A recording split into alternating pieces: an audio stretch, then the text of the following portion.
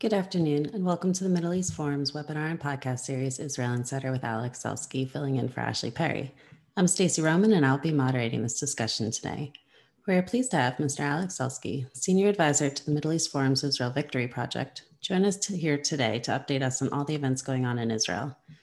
Mr. Selsky will be giving us a briefing on current Israeli affairs for 15 minutes, then open it up for questions.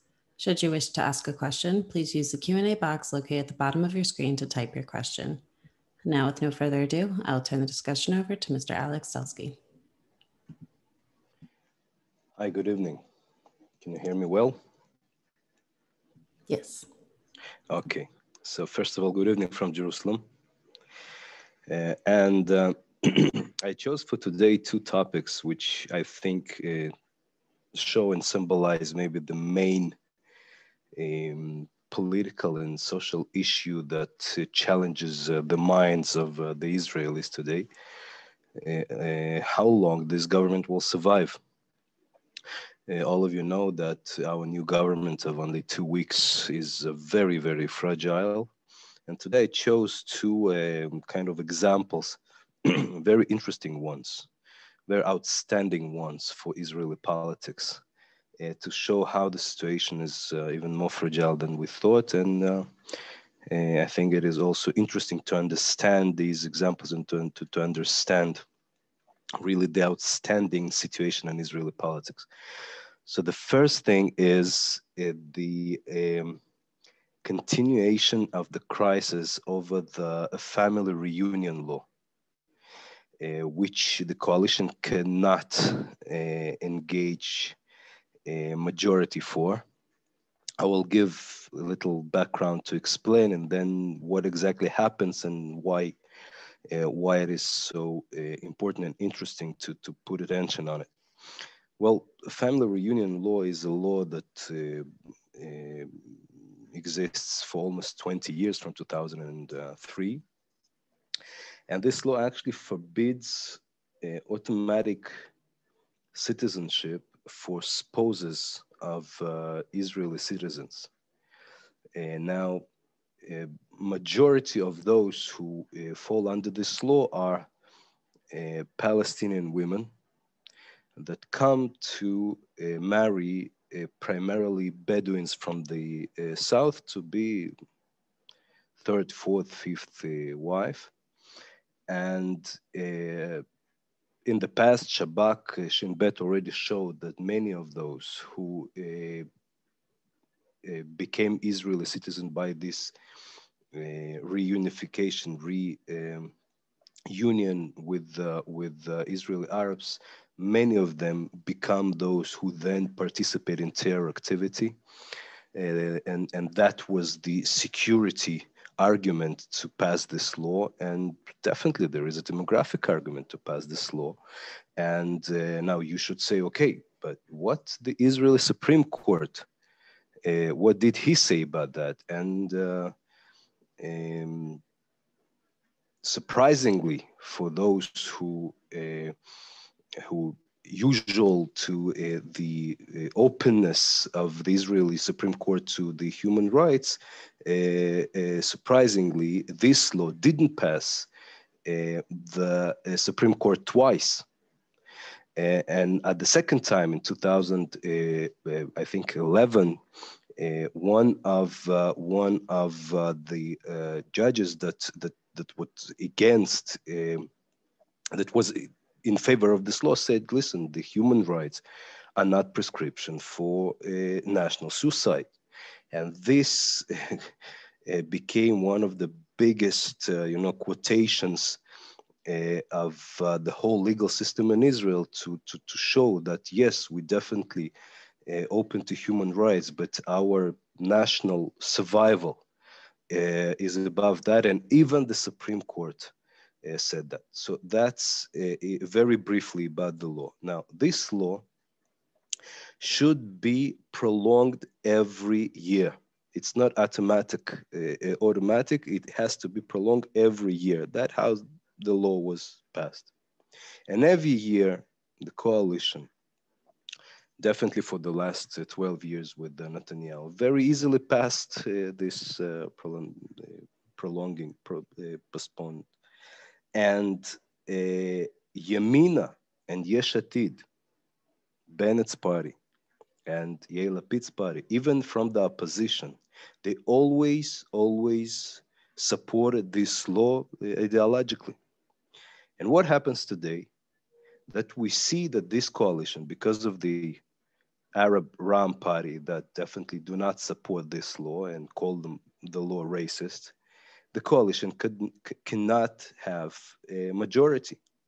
And Likud, together with the ultra-Orthodox parties, and together with the Zionist religious party headed by Smotrich, they don't support the law. Even though ideologically, those are the people who were supporting this law and pushing it for 12 years. Now, ideologically, it's definitely against their principles. But that's exactly the issue, and that's exactly the status of the Israeli politics today. We see that unfortunately, very unfortunately,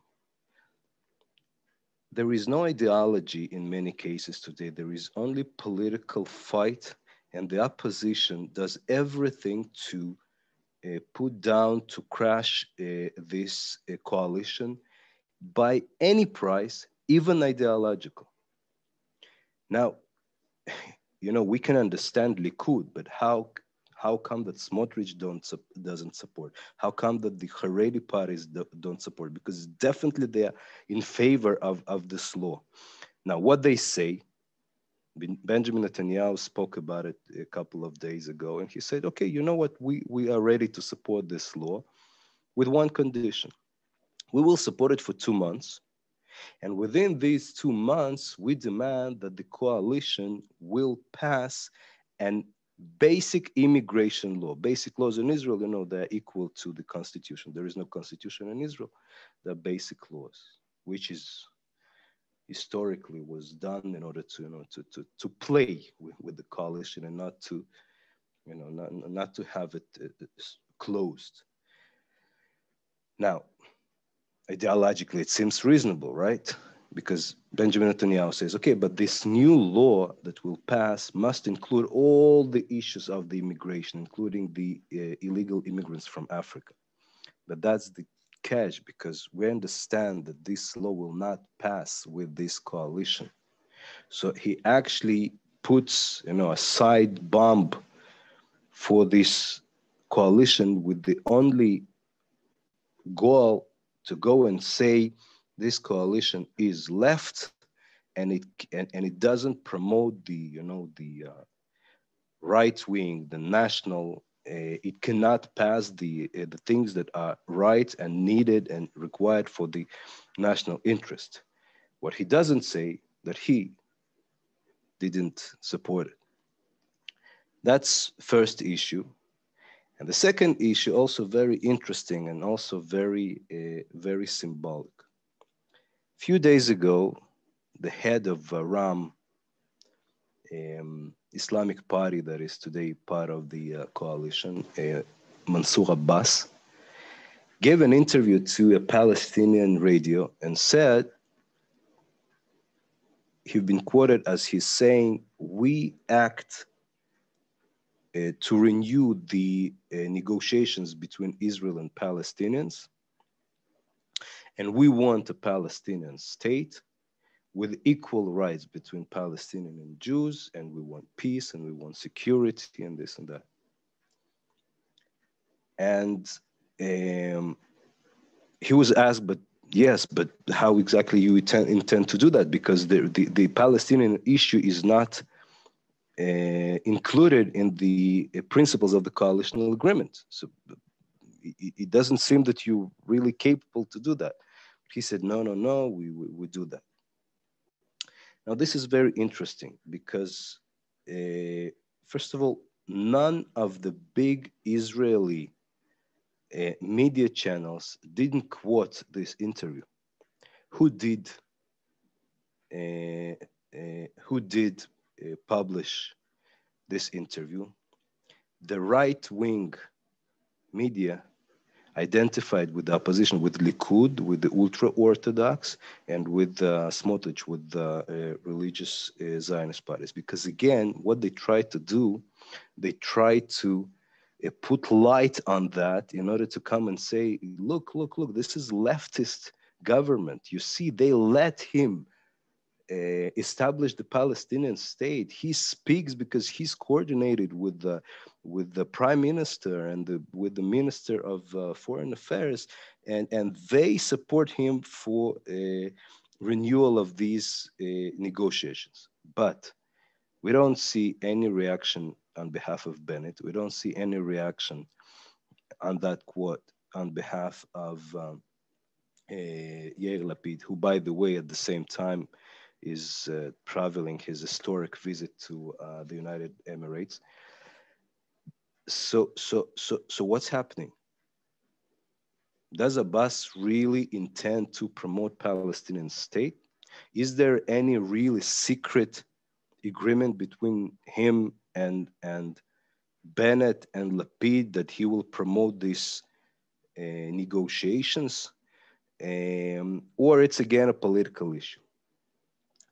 Now, there is a commentary, and I agree with it. You must understand what happened to the Arabic society within Israel with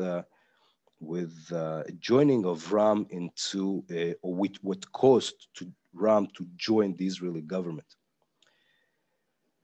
Actually, some Arabs, not all the Arabs, but some Arabs in Israel came and said, listen, why we have to be all the time outsiders within the Israeli politics, economy? We want money, we want budgets, we want, normal life. But they don't like us because they identify us with the Palestinians. They think that we don't care about us, we care about Palestinians. So let's put the Palestinian issue aside. Let's kind of give up of the Palestinian identity and let's not care for the Palestinians so much. If the United Emirates and Bahrain and Morocco and even Saudis don't care so much for Palestinians and enjoy Israeli economy, so how come that we are raised here and we are part of the economy and we are the doctors and we are the engineers, how come that we cannot do the same? And some part of the Arabs in Israel, actually, that part of the spirit that caused the entrance of Abbas to the coalition is by them kind of giving up. So what I think is happening, that Abbas is playing with that. He understands that he cannot really give up the Palestinian issue. So he's, paying the lip service, paying the tax to those who criticize and oppose him. And he has a very big criticism within for the fact that he entered the coalition and the government with Lapid and Bennett and Lieberman and Saar, people that are right-wing than Netanyahu even. So he's dancing with the Palestinian issue and saying, no, I'm not within this government because I gave up.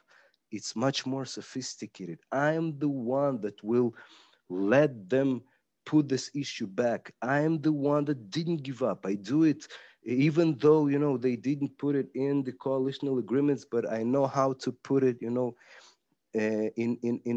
a very sophisticated way.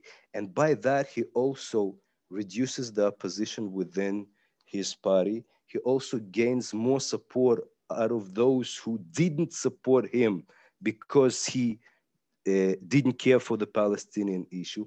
And that way he plays to the both sides.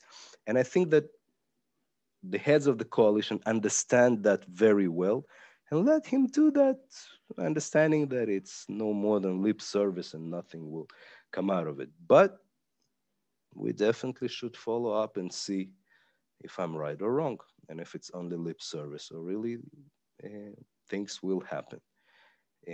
That's it for now. And I think that I spoke exactly 15 minutes as I was expected. Perfect. You certainly did. Thank you so much for that. The first question we have in is from David Levine. How are judges, particularly the high court judges, chosen in Israel?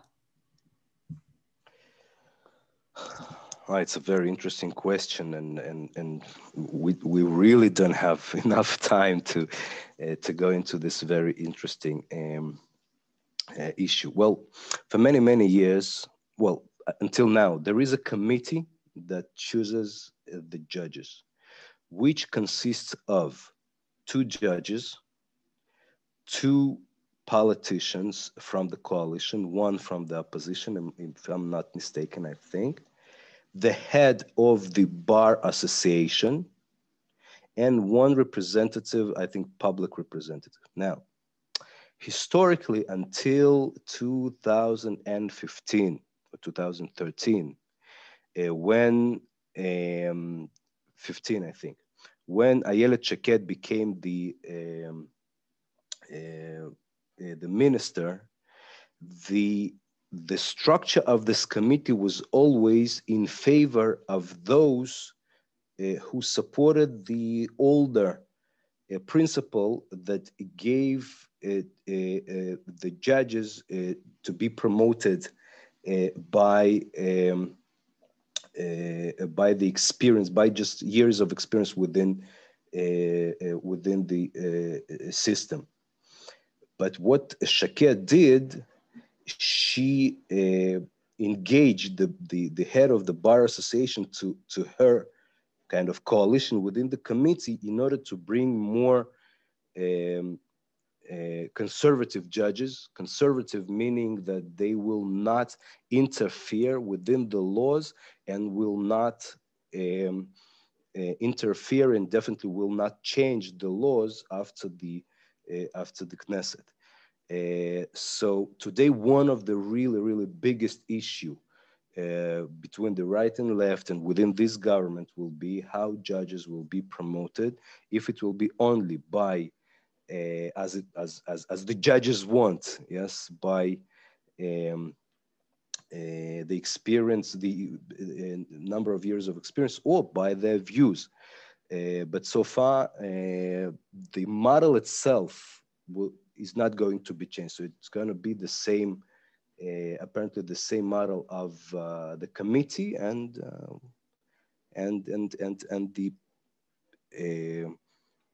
the majorities within the committees will fight between themselves in order to see if they can nominate somebody else.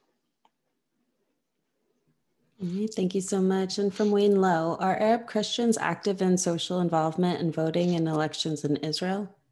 And do you think that Arab citizens of Israel believe in the rights of the Jewish state of Israel? I know that your last point in your lecture was very interesting, so let's expand a little bit. Thank you. What was the first one about the Arab Christians active in social involvement and voting? Arab Christians? Well, definitely Arab Christians, meaning the Israeli citizens, and they definitely vote as every Israeli citizen. Well, they not so involved, meaning openly. They are very, you must understand, Israeli Arab Christians are about 20% of all the Arabs, which is about, let's say, 250, let's say, okay? No, less, 150 maybe thousand people. And also it's not one group, okay? And they have almost the same level of income and almost the same level of education as Jews. So their level of life is rather high, and they enjoy also this democratic way of living, and they, by the way, are very developed economically and businesses. Just for you to know, the biggest supplier of wines in Tel Aviv is Nicola Chinawi. Okay, his daughter was studying with me in BA Business Administration. So they definitely vote. but they, you will not see them, in marches and provocations. And they vote very interestingly. Many of them vote for Jewish parties, left, but definitely Zionist. Part of them vote also Likud, and they feel rather good. Many of them oppose to Muslim parties very strongly because they see that the Muslim, actually Arabs, are those who oppress them much more than the Jews. We see that in the Palestinian Authority, Bethlehem, that was 50% Christian before Oslo, and now about, I think, only 10 or 15% Christian, because the Palestinian Muslim just expelled them from Bethlehem, and that happens in every place. So Israeli Arab Christians, I think, enjoy life in Israel very well, and they, by the way, they also play dance this very complex tango of the identity of being an Arab and being with Israel. And but again, they're within the Arab community, they cannot oppose too much to the Muslims. But today what happens also is that we have a community of Arabs that come and say, listen, we're not Arabs, okay? We are those who stayed here when Jews were expelled, okay? We actually, people from then, we're Aramees, okay? Aramaic is one of the languages of the Torah, of the Bible, and they read it, okay? And they claim that they should be a different people of Aramaic and not called Arabs. Now, why they Arabic by culture? Because they were conquered by the Arabs when the Arabs came. But they come and say, listen, we actually are not Arabs and don't see us as Arabs. We're something else. We're much closer to Jews, and they fight with Jews. Many of them go to the army. That about that. And can you again remind me the second part of the last question? Sorry. Yes. Do you think Arab citizens of Israel believe in the rights of the Jewish state? Christians, I think many of them, total majority, I think, within their hearts, definitely enjoy, as I said, living in Israel, and definitely prefer living within the Jewish state, and don't want living under Palestinian rule or whatever.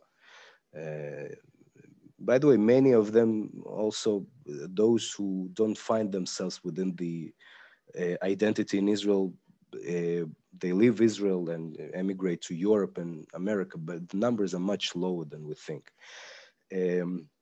Now, if we speak about Muslims, it's a very good question, and the problem with their real thoughts, that many of that we don't know because they're under pressure. Because I think they don't believe to the polls that are done, definitely by the Arab companies. I definitely think that more and more and more Arabs living in Israel, also those who are Muslim, they understand that Israel is good for them.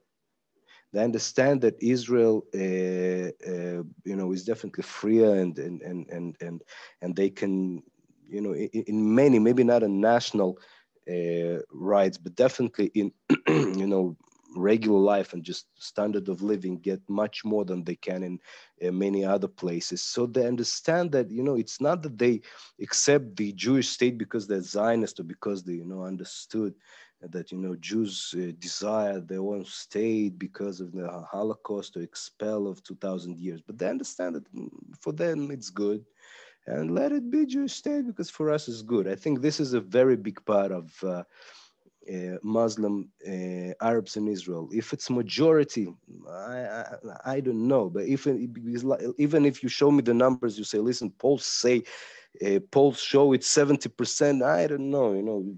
We should be very, very cautious with the polls within the Arabs. Now, on the other hand, you see those young people that just 1 month ago were killing, Jews because they hate them. If this is minority, I believe that the violent are minority, but I don't know how many people that deeply in the heart feel that they don't want the Jews here are represented by these minorities. So maybe, as I said, and you think it contradicts, but it's not. Many understand that they want to live in Israel because they understand that Israel will not go anywhere.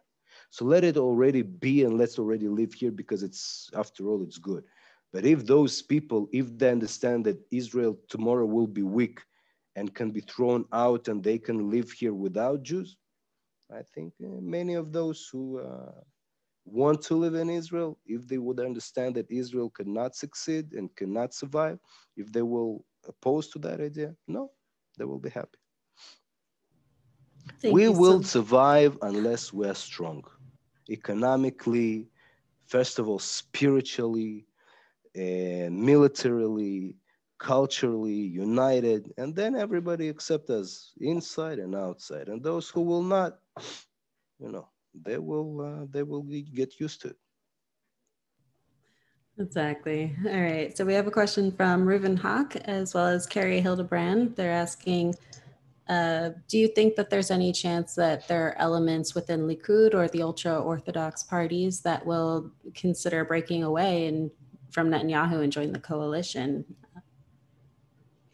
Yes, yes. Well, first of all, just few days ago, the coalition started passing the law that enables only four MKs to leave a party and to join coalition. Before that, it was a third of a faction, meaning that if Likud is 30, by the existing law, you have to engage, you have to be 10, okay, to leave Likud and to join coalition. By the new law, if it will pass, and I think it will, but let's see, nothing is taken for granted with this coalition, then it means that only four from Likud can join coalition. And it can be a game changer because if four will join coalition, meaning that Ram can be thrown away. So it's all another game. So if this happens, so other Likudniks will say, so listen, what's the problem now to join? This is not left. Okay, so let's join also. So maybe Smotrich, maybe Shas. So then you can say to Meretz go out. So then all the right wing bloc can come.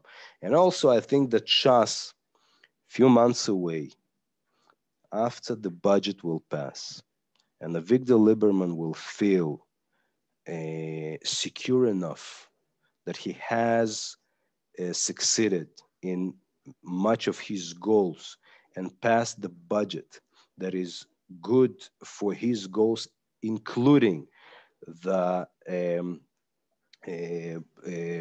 the military service for the ultra orthodox and the new educational system for the ultra orthodox, including math and English. And if then Shas will come, I think they will find common ground by which Lieberman will be secured enough to let them in, and they will come in because they want anything. Okay, so if Shas in a few months can join on these conditions, yes. Everything possible in Israeli politics. In 1999, I remind you that Shas entered the left coalition under Barak, got all the money they needed for their educational system, and left the government after they took the money, and the government started to fall under Barak, first of all, because Shas left and then Meretz left, but it started from Shas. So Shas are very, very practical, and they will, if they will see that it's better to get in, to get some benefit, they will get in. Understood. Thank you. And our last question of the day from Joseph Flashner. What influence will the chief rabbinate have now with this new government? Well, the chief rabbinate has authorities which are not so political. They are more well, everything in Israel is political, definitely the religion, but